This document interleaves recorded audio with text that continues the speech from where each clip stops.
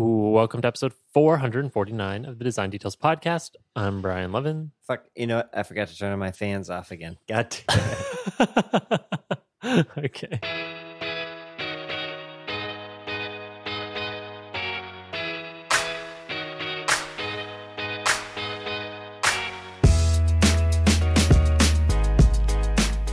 Welcome to episode 449 of the Design Details Podcast. I'm Brian Levin. And I'm Marshall Black. Welcome back for another episode. Brian, what do we got to talk about today? That outline, we're talking about the Google Pixel 7 event, and in the sidebar, we're going to be talking about Campsite. We're going to talk about, well, maybe higher level, like how do you know when it's time to quit your job and start a new company? I don't know if I'm going to have a satisfying answer, but I'll do my best. That's over in the sidebar. But yeah, we got a packed outline. So Marshall, let's just dig right in. First up, we have a new golden ratio supporter coming in hot, supporting the fam. It is Catch. Catch offers payroll and benefits for the self-employed. So all you freelancers out there, listen up. With Catch, you can automatically divvy up your income for taxes, retirement, and savings. You can find and save on health insurance. No slogging through government websites. They have a clean, mobile-friendly interface that makes it quick and straightforward to take care of the bothersome but critical tasks involved with being your own boss. And it's free. You can learn more at catch.co. Click the link in the show notes. That's catch.co. Hey. Thank you, Catch. Thanks, Catch. And it's free. It is free, zero fees. All right. Cool. We have a ton of very important pixels as well. Hey, yeah, look at that list. Hey. You know what's funny, Marshall? You and I both say a lot. But the other day, I can't remember who, sorry. Someone joined the fam on Patreon, and I message everybody that joins. I say like, hey, welcome to the fam. Super happy to have your support. And so I messaged someone. I was like, hey, and they replied and they thought it was you. They're like, oh, thanks, Marshall. I'm like, oh, this was actually Brian. And they said, oh, Marshall says a lot. So I figured it was him. You're stealing my catchphrase. But I'm like, what? I say a all the time. Yeah. Did I learn that from you? Maybe you learned it from me. Maybe we both just picked it up separately. I think we're just little mimetic monkeys learning from each other, Marshall. Anyways, hey, welcome to the fam. Hey. VIPs. Hey. Okay, here we go. Shout outs to Joe Velasquez, MJ Yang, Jensen Dong, Cameron Deerdorf, Joyce Nee, Serge Kozlov, Peter Stasiak, Lai Jing Chu, Jesse Alvarez, Hey, Tsering Yudon, Catalina de Leon Beloc, AC Ivory, Aaron Creechley, Maxime Coney, Betsy Cow, Ginny Wanfei Zhao, and last but not least, Anmal Kumar. Hey, what a list. That's a long list. Like, welcome to the fam. Enjoy the hot tub. Yeah. I don't know if we've clarified the hot tub reference in a while, but the water's warm, bubbling hot. Also, I am bad at name pronunciation, but some folks message me ahead of time and say like, hey, by the way, this is how my name's pronounced. I super appreciate those. And even if I still biff it, I'll try my best. So thanks everybody for dealing with me. Okay. Mm-hmm. I'm keeping the best take too. Yeah, that's true. Yeah. If you didn't know, we're a listener supported podcast. Every week, people from around the globe, worldwide, join us on Patreon at patreon.com/design details, where for just a buck a month, just $1 a month, you get access to bonus content. We call that bonus content the sidebar. Sidebar. The sidebar is an extra episode to fill your ears in between all the times where you don't have us in your ears. So if you want more design details, go to patreon.com/design details and consider supporting us and coming on into that hot tub of good designed vibes. Once again, that's patreon.com/design details. You know, and if you're hearing this, it's because you're not a Patreon supporter, but hopefully you appreciate that we do a unique pitch for Patreon every single this episode. Ain't pre-recorded. Yeah. We could very easily just like pre-can a message and do it, but we do this fresh and hot off the presses every single time. There's a formula, sure. You know, there's waypoints that we hit along the way, but you know, it's bespoke and custom for you each time. Hopefully, you appreciate that, even if you're not joining the hot tub. But I think what people might appreciate even more, if you're still listening to this, you could have not listened to this. Oh yeah. You won't hear these anymore. Yeah, exactly. That's the price to pay for becoming a patron. I mean, $1 a month, but also you don't get to hear our bespoke pitch every episode. Yeah. How full of ourselves we are, Marshall. Okay. Tiny bit of follow-up. So Ryan Jones tweeted something about the dynamic island that neither you nor I knew about, Marshall. Yeah. Okay.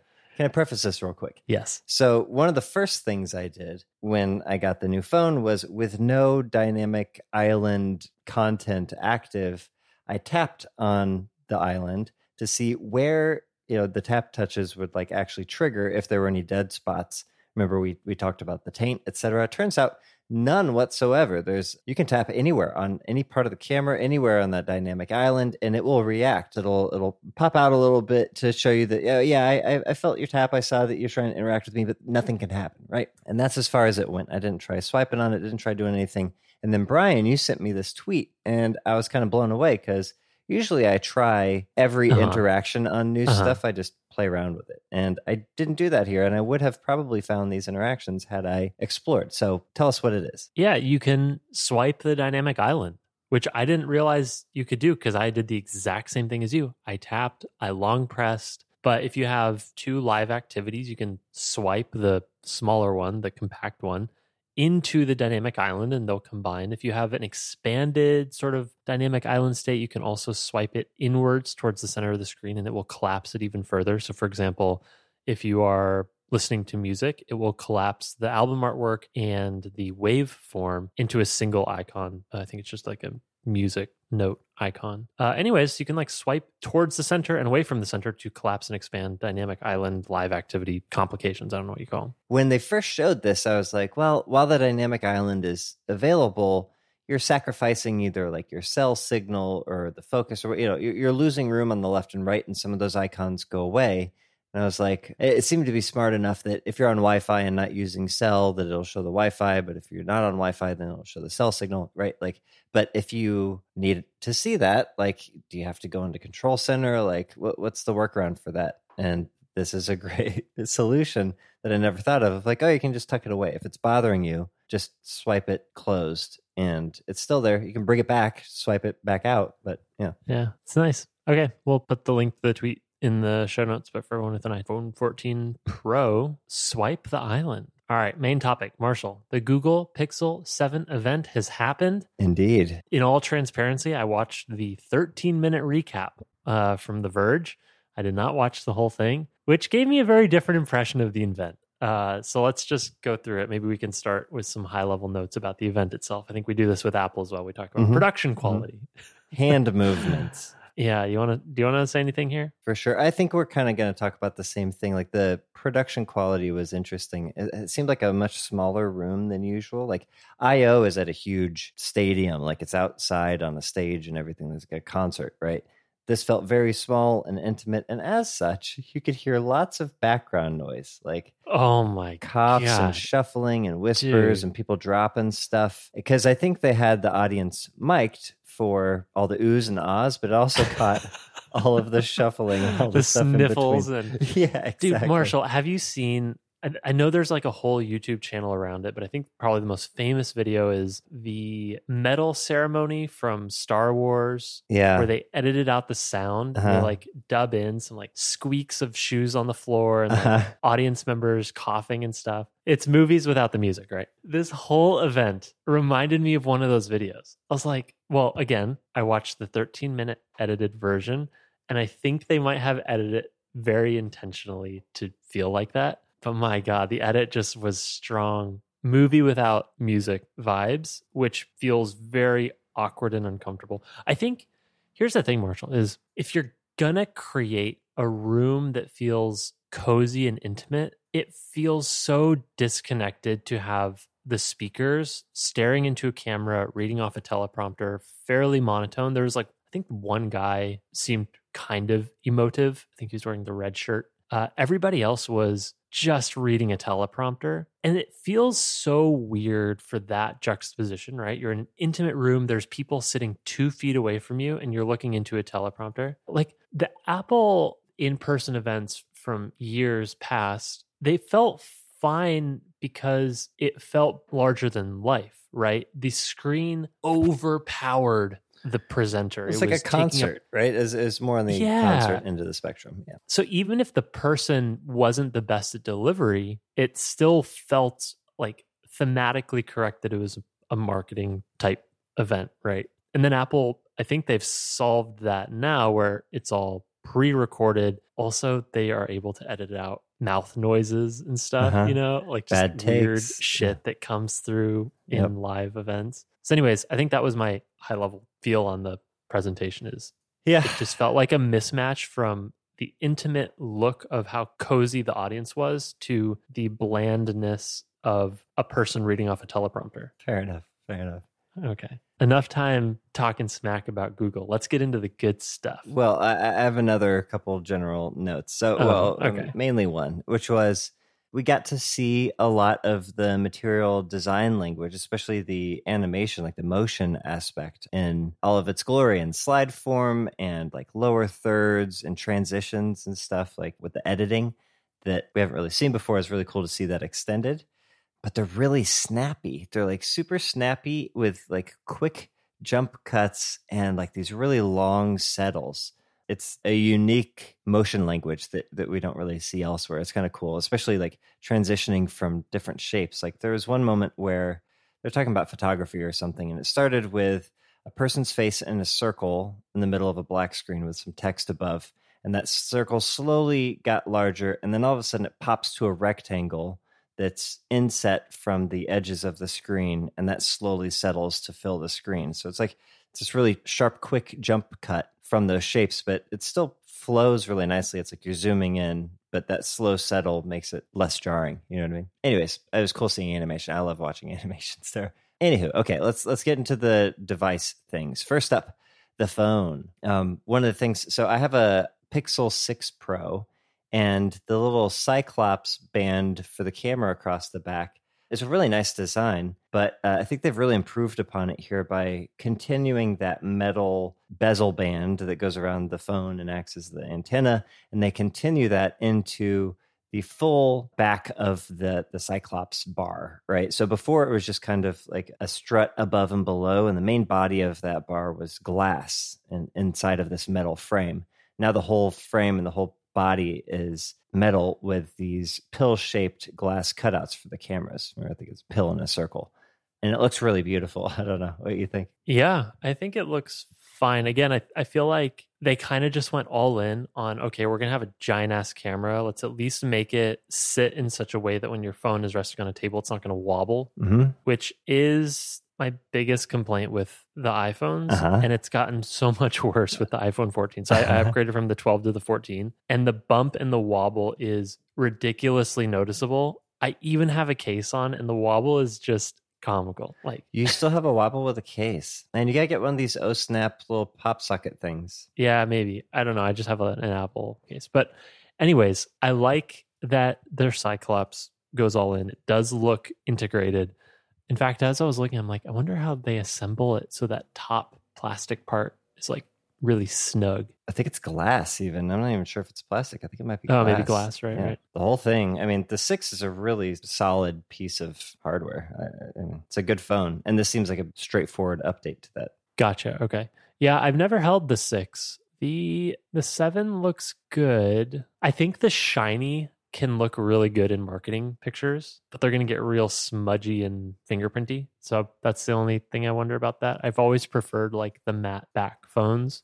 In fact, I think my favorite phone, well, maybe the current iPhones aren't terrible, but the 11s, do you remember the iPhone 11s? Had like the sand-blasted glass texture on the back. That was my favorite one. Really? I'm taking my case off now. Really? The current one now is fine. It's actually not smudgy or fingerprinty on the back, but that's because it's got kind of a matte feel to it. So that's the only thing I wonder. But well, and here's the thing I don't like about that matte feel.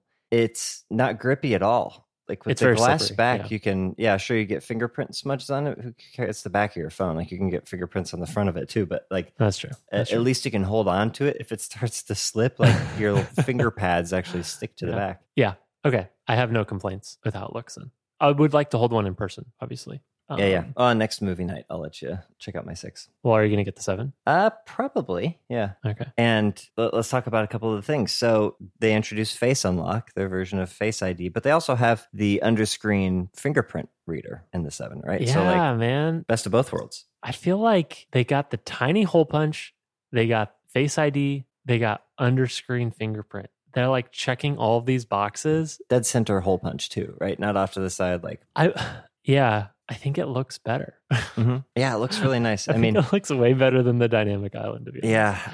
The dynamic island is like novel and interesting. Yeah, when it's just a little circle, it's great. And actually, speaking of dynamic island, I noticed that, and maybe this wasn't in the shortcut that you watched, but when you do Face ID, there's a little ring that goes around that cutout to let you know, like, hey, I'm active, I'm doing something up here. I imagine something similar happens when you're on a video call or, using that front-facing camera. The last thing that I put down on the phone is, I don't know, Apple, they have this method where they kind of let other companies try ideas first, and then Apple comes along and does it the Apple way, which is usually high production quality, very polished, nice interactions, all that good stuff. But anyways, a lot of Android users, I think, watch Apple events and they're like, this is old news. I've had this for forever. Oh. It wasn't in the cut that you watched, I don't think, but they had a whole moment where he was like, Pixel has led on all of these different features, and he basically rattled off everything that was announced at the iPhone 14 event, saying, like, we did that in 2011, we did that in 2017, whatever. But yeah, they do actually call out, like,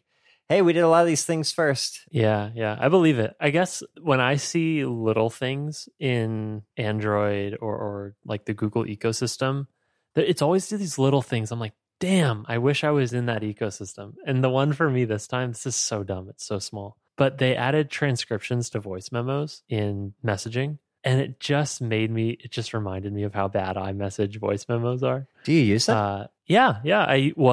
I mean, they're incredibly frustrating to use, but yes, I use them. But just these little things like, yeah, hey, we should transcribe it, right? Like the tech is already there. They transcribe your voicemails. Just transcribe this other piece of audio that I actually want to read, right? Like it's in this conversational context. I might be walking without headphones or in a crowded room. Just like, let me read what somebody sent to me. And so it's cool to see that in the voice memos on Android, whatever version this is. Mm-hmm. They even had the speaker detection, recognizing two separate voices and then allowing you to label those. So if you're doing an interview or something, you have your entire transcript denoted by person. Pretty cool. It's lots of cool stuff, Marshall. But as I like go through it, I just realize how biased I am. Like I'm so biased. I'm just an Apple fanboy, just a shill, right? Like all the Android stuff is cool, but there's nothing here that can convince me to like switch over. It's not bad. I mean, I have a Pixel 6 Pro. I know. And I have had plenty of Android phones. Never had an Android tablet.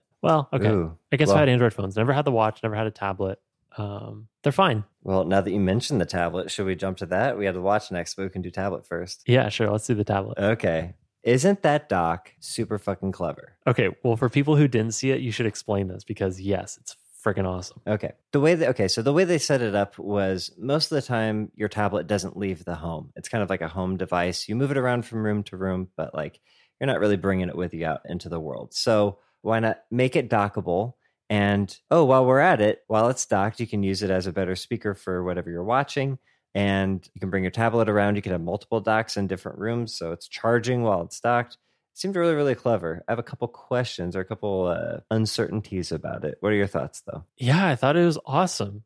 It reminded me a lot of Facebook's Portal. Yeah, right? But like if you could pull the screen off of it. But if you could pull the screen off, which is like people who have had the Portal say it's a good device, but I'm always like, this is insane that they give you this big ass flat screen tablet device and it's mounted to this thing that is forced to sit in this one position in your home.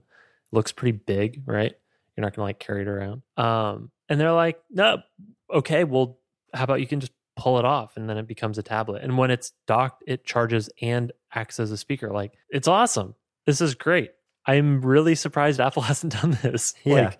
Well, I'm wondering if the next big HomePod. The next HomePod or something. Exactly. Yeah. Like, well, because Apple has invested in docked experiences, right? Like they had lots of old audio players for the iPod and stuff that you could mount. I think what their original like hi-fi speaker system was like really designed around the iPod, and it was beautiful. It was so cool. Yeah, you could dock your iPad. There was a whole range of like entire products that had that 30-pin connector that you could drop it into, like bedside alarm clock radio things. Yeah, precisely. Yeah. Well, some of those were pretty ugly, but there's a few that were really. You go to a hotel that hasn't updated the rooms in a while. Yeah, you see those. Yeah, it's like what year is this?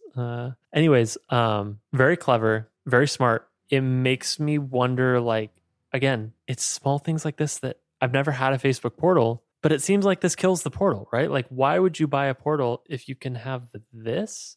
Presumably, I know the Portal does like the center stage stuff or to like follow you around, but Apple has center stage. I assume that Google will have center stage or some equivalent if they don't already have it and I just don't know about it. And then the same thing for the iPad, right? Like the iPad Magic Keyboard is dope. It's so awesome. Just without a speaker. I don't always need the keyboard. Right.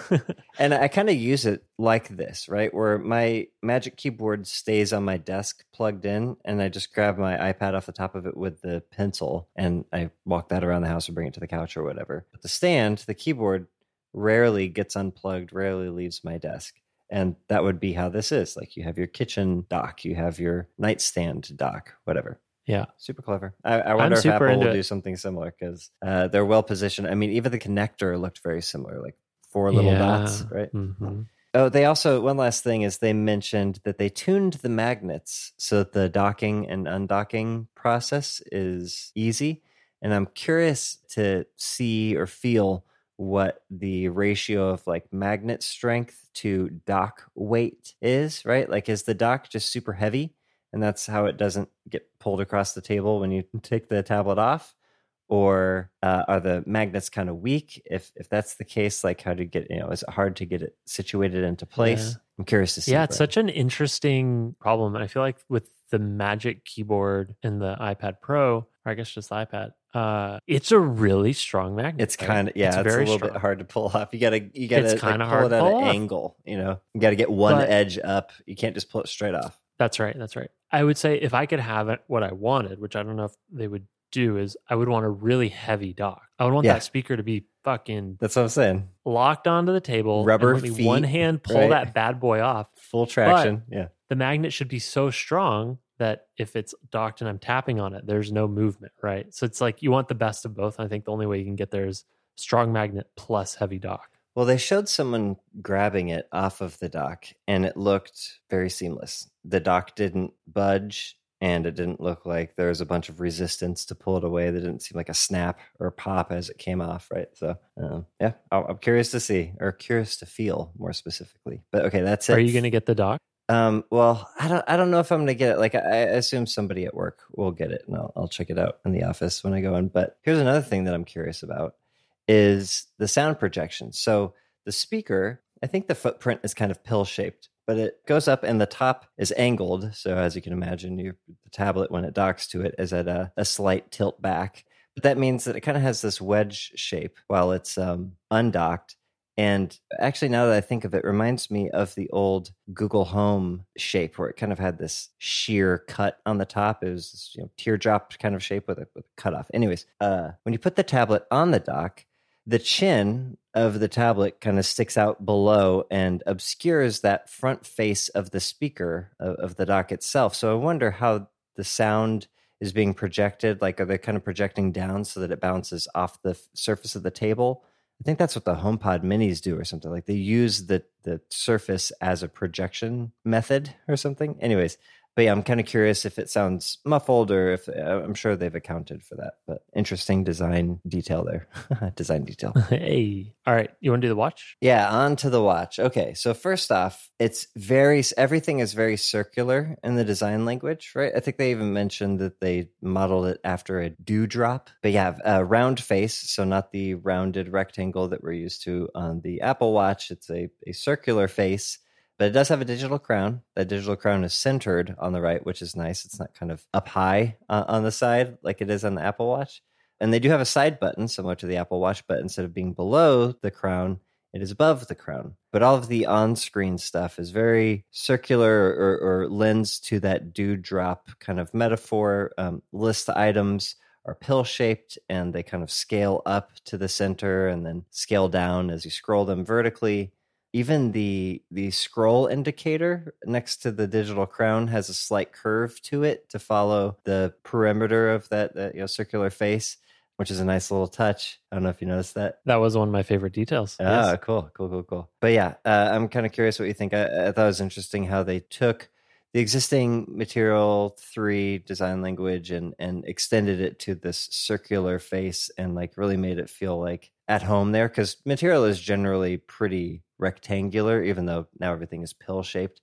it's very boxy, right? Boxes and boxes. So yeah. how do you fit something into a circle? It's a tough problem. It feels like that's the one big trade-off, right? All the other UI is actually pretty nice and circular. And I feel like Apple realized this too, right? All of Apple's complications. And even now on the iPhone, everything is going circular, radial. Like the new CarPlay design, iPhone home screen widgets, Apple Watch complications, like it all works. It's really beautiful. It's fun. It feels friendly. It feels very human, organic. So like wonderful. But all the screens where they were showing you scrolling a list felt terrible. Like scrolling a list of calendar events and stuff. And they're like just kind of clipping off the corners and stuff. They do some stuff where like, yeah, it's scaling in and out, but like just the clipping of the corners is just bad. And it makes me think Apple just made the other choice, right? They're like, well, there will be enough cases where you're looking at lists of things that we want this to feel harmonious with the hardware. Whereas the Pixel Watch just doesn't. Like it never has, because you just got these lists of things that just get clipped. But when you're not in a list, everything else looks pretty good. Be curious to see what this looks like on wrist. Like it's always hard to tell in the marketing photos. It doesn't look super thick or anything. Like it doesn't look Apple Watch ultra thick. But the way that the marketing, what do you call it? Like the sheen on the front glass. So just a flush, straightforward shot of the watch makes it look really thick just because of the way the gradient on the glass gives it the perception of, you know, being bubble-like. So anyways, I don't know. That's just an observation. I don't know that it's good or bad, but it just makes it look thicker than it might actually be. Or like more bubbly than it might actually be, or like almost as though the whole thing is almost dome-like, and I don't really want to interact with the dewdrop thing, right? Yeah. I don't know. Maybe it feels good, right? Nice, smooth. Maybe, but in the middle, wouldn't it feel like your finger is further away from the interface? Depends on, how the screen projects through the glass, if it feels like it's behind the glass or on the glass. Because, I mean, that rounding might actually lend to the scaling on the screen. Yeah, it looked cool. I've never had a Pixel Watch. Again, I think the watch is the one thing where you kind of got to be all in on the ecosystem. Exactly. Otherwise, it doesn't make sense to mix and match, right? Yes. Yep. But I do think like the Pixel line, like looking at that line, it's very cohesive. It's beautiful, right? Seeing all those devices next to each other. And they don't look particularly copy and paste, right? Like that watch looks very unique. It doesn't look like an Apple Watch. It looks like a unique thing. The tablet is doing unique things. The phone is doing some unique things. So I don't know. I was really stoked to see. But yeah, when you look at it, it's like, okay, well, if I get this and I kind of want to get that and I kind of want to get that, they all work really well together as a trio in the same way that the Apple ecosystem, it all works well together. You got to kind of be all in. Yep. Yeah. And that's the downside, right? Like it's just too hard to experience both ecosystems. So you got to choose one and then you just kind of live with it for a while. Like, and then the switching costs grow and grow and grow. I mean, it's brilliant design from like a capitalist point of view, right? Like incredible lock-in exchange for great user experience. So I don't know. Okay. Cool. Well, that's the Pixel 7 event. Yeah. Maybe let us know if we missed anything for anyone who is listening and watched. Like, let us know some details we might have missed. And if we get our hands on some devices, we can do some follow-up pup. Sweet. Cool things? Cool things. Mine's not really a cool thing, Marshall. I just wanted to talk about Overwatch 2. Okay. Yeah, I'm down. It's out. It is. Have you played it? No, I haven't. You'd think I would have, because I played the fuck out of the first one. But no, I haven't played it at all. Lucio boy. It's a really, really, really weird game because it is Overwatch 1. It's not a new game. And for me, it's not my first, but I guess I didn't really know what a battle pass was, but now I know what a battle pass is. And I learned that every game has a battle pass and that's like a thing. It's a pattern now, right? You play the game, you earn experience points, you level up. In exchange for leveling it up, you get rewards like cosmetics. And then after a certain period of time, the battle pass resets. And the monetization strategy is you can pay to fast track the battle pass. You can just buy levels instead of playing the game and getting experience. It's crazy. Like, it's so unrewarding. Like, it's just fucking grind and grind and grind. Of course, people are going to want to just throw $5 at the problem. Well, I mean, in this case, it's all cosmetics. You don't actually get any gameplay advantage, which thank God. Otherwise, this game would be terrible. So I don't mind if people want to pay for the cosmetics, but then I'm like, if that is the sense of progression, because they removed all the other senses of progression, basically. Like the SR system got reworked. You don't even see an SR number. You see like a rank. Oh yeah, you only get to see your rank change after gold. every exactly, yeah. But you only get to see your rank change after every 7 wins. And 7 wins could be 2 hours or something. 7 wins and 20 losses, right? You go up 1 7 every wins 7 or 20 losses, yeah. Yeah. 20 losses. Like a game is, I don't know, 10 to 15 minutes. So that's 3 to 4 hours of gameplay. And 7 wins, a couple hours of gameplay. Mm-hmm. If you're winning every game. If you're winning every single round. Which if you're winning every single one, that's like 2 hours. Yeah. And that is the feedback loop I care about. And it is so drawn out and so opaque. But the per game feedback loop is literally just earning experience in this battle pass to earn like a spray or something. Well, dude, SR always it made me really sad. SR felt bad too. This feels bad. I'm like, God damn, does everything just feel bad? Yeah, you'd win and be like, okay, I'm gonna watch the number go up, and it would go up like 3 points, and you'd lose one game and you'd watch it go down like 20 points. You're like, what the fuck is happening here? When I win, I gain so little. When I lose so much. SR sucked. So I'd be happy to have like a known number of like, oh, I'm getting close to the threshold here, rather than just like, I wonder what the random number will be. Look, I'm no game designer, right? I think the problem with the previous SR system was if you lost, it always felt like you lost a lot. And if you won, it always felt like you earned very few SR points. But the way that they reworked it in Overwatch 2 is now I think they calibrate you more on individual gameplay. So like they will calibrate your gameplay relative to other players of that role and, as it should people be around you. Yes, right? Yeah. If you lost but you played well, you should be rewarded. Yeah. Which seems like if they just did that really well but kept the SR score, then it would solve both problems, right? Like I feel rewarded for playing well in that when I lose, maybe I only lose a couple SR. Or maybe what if you could gain SR for losing? I don't know. That'd be crazy. Exactly. But if you had like a crazy good game, that's how it should be, right? If I carry but we still lose, like I shouldn't lose points. I shouldn't go down in the rankings. Yeah. No, this is how it should have always been. Anyways, not really a cool thing, but I just thought I'd mention Overwatch 2. I don't know if folks out there are playing it. I played it. I put in some hours since it came out last Tuesday, despite the downtime and queue times. I don't know. It's fun. I like Overwatch a lot. It's just such a weird thing to rebrand a game as Overwatch 2, and there's nothing new. Nope. They reskinned some characters. There's some new characters, but they could very easily have done that with like a 1.6 or something like that. But it's a lot less flashy. Yeah. The coolest thing that they did was they redid all the audio, and the maps are super immersive. Like your gunshots sort of bounce off the environment. So if you're shooting in a tunnel, it sounds different than if you're shooting in an open air environment. It's really cool. I like that part a lot. But again, that should have been a point release, right? Yeah. Okay. That's my topic for this week. What you got? Cool thing. My cool thing is something I discovered. I doubt it's new. I just stumbled into it. I've talked about my hearing a lot. And I've got this new bedtime ritual where it's cold enough now that I can have my weighted blanket. And then I found there's a spa playlist on Apple Music that is, if you've ever gotten a professional massage, the kind of like synthy, soothing, ambient, it's not even music. I guess it's music. There's chords, but like the sounds that play, so soothing. So for the last several nights, I've been going to bed listening to spa sounds with my weighted blanket, and I fall asleep immediately. Interesting. But during the day, I've been playing around with, like background noise or whatever to deal with my tinnitus and stop the ringing in my ears. So just have something in the background, right? I usually have fans on or listening to music or something, but when I'm not listening to music, I was going through the accessibility stuff, and I stumbled upon, if you go to settings, accessibility, audio, visual, and then background sounds, there's like, you could play background sounds all the time. There's 6 choices. There's balanced noise, which is just like a ch, right? There's bright noise, which is a higher tss kind of a sound. And then dark noise, which is a lower, right?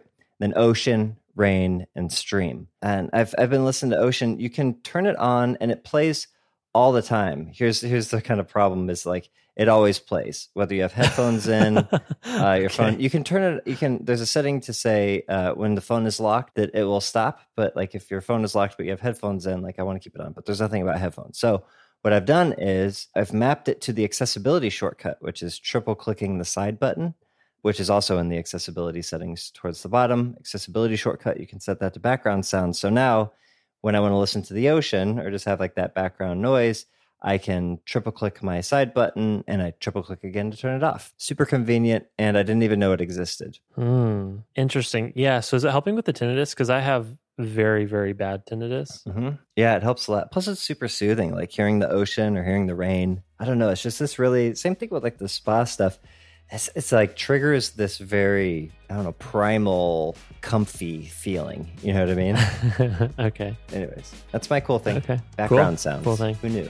Who knew? All right. Well, this has been episode 449 of the Design Details podcast. Hope you enjoyed it. Let us know what you thought. As always, we're on Twitter at Design Details FM. Hit us up. Send us a message. Tweet at us. We love hearing from you. If you are enjoying the show and want to hear more design details in your ears, go to patreon.com/design details, where for just $1 a month, Just $1 a month? you get access to the sidebar.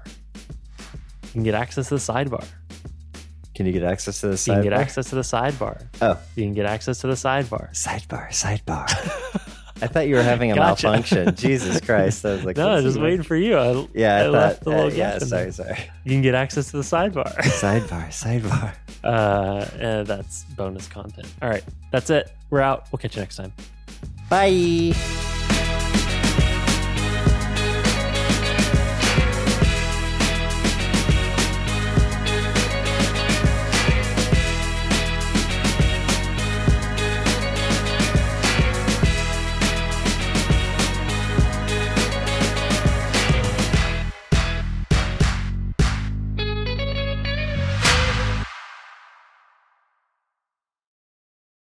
You can tap anywhere on any part of the camera, anywhere on that dynamic island, and it will react. It'll do a little scale up, right? It'll do a little bump out, a little bulge. It'll do a little pulse, a little, what's the right word that doesn't sound sexual? A little bouncy-roo. Yeah. That's got to be a stinger. I know that. I think that's the stinger. Fuck.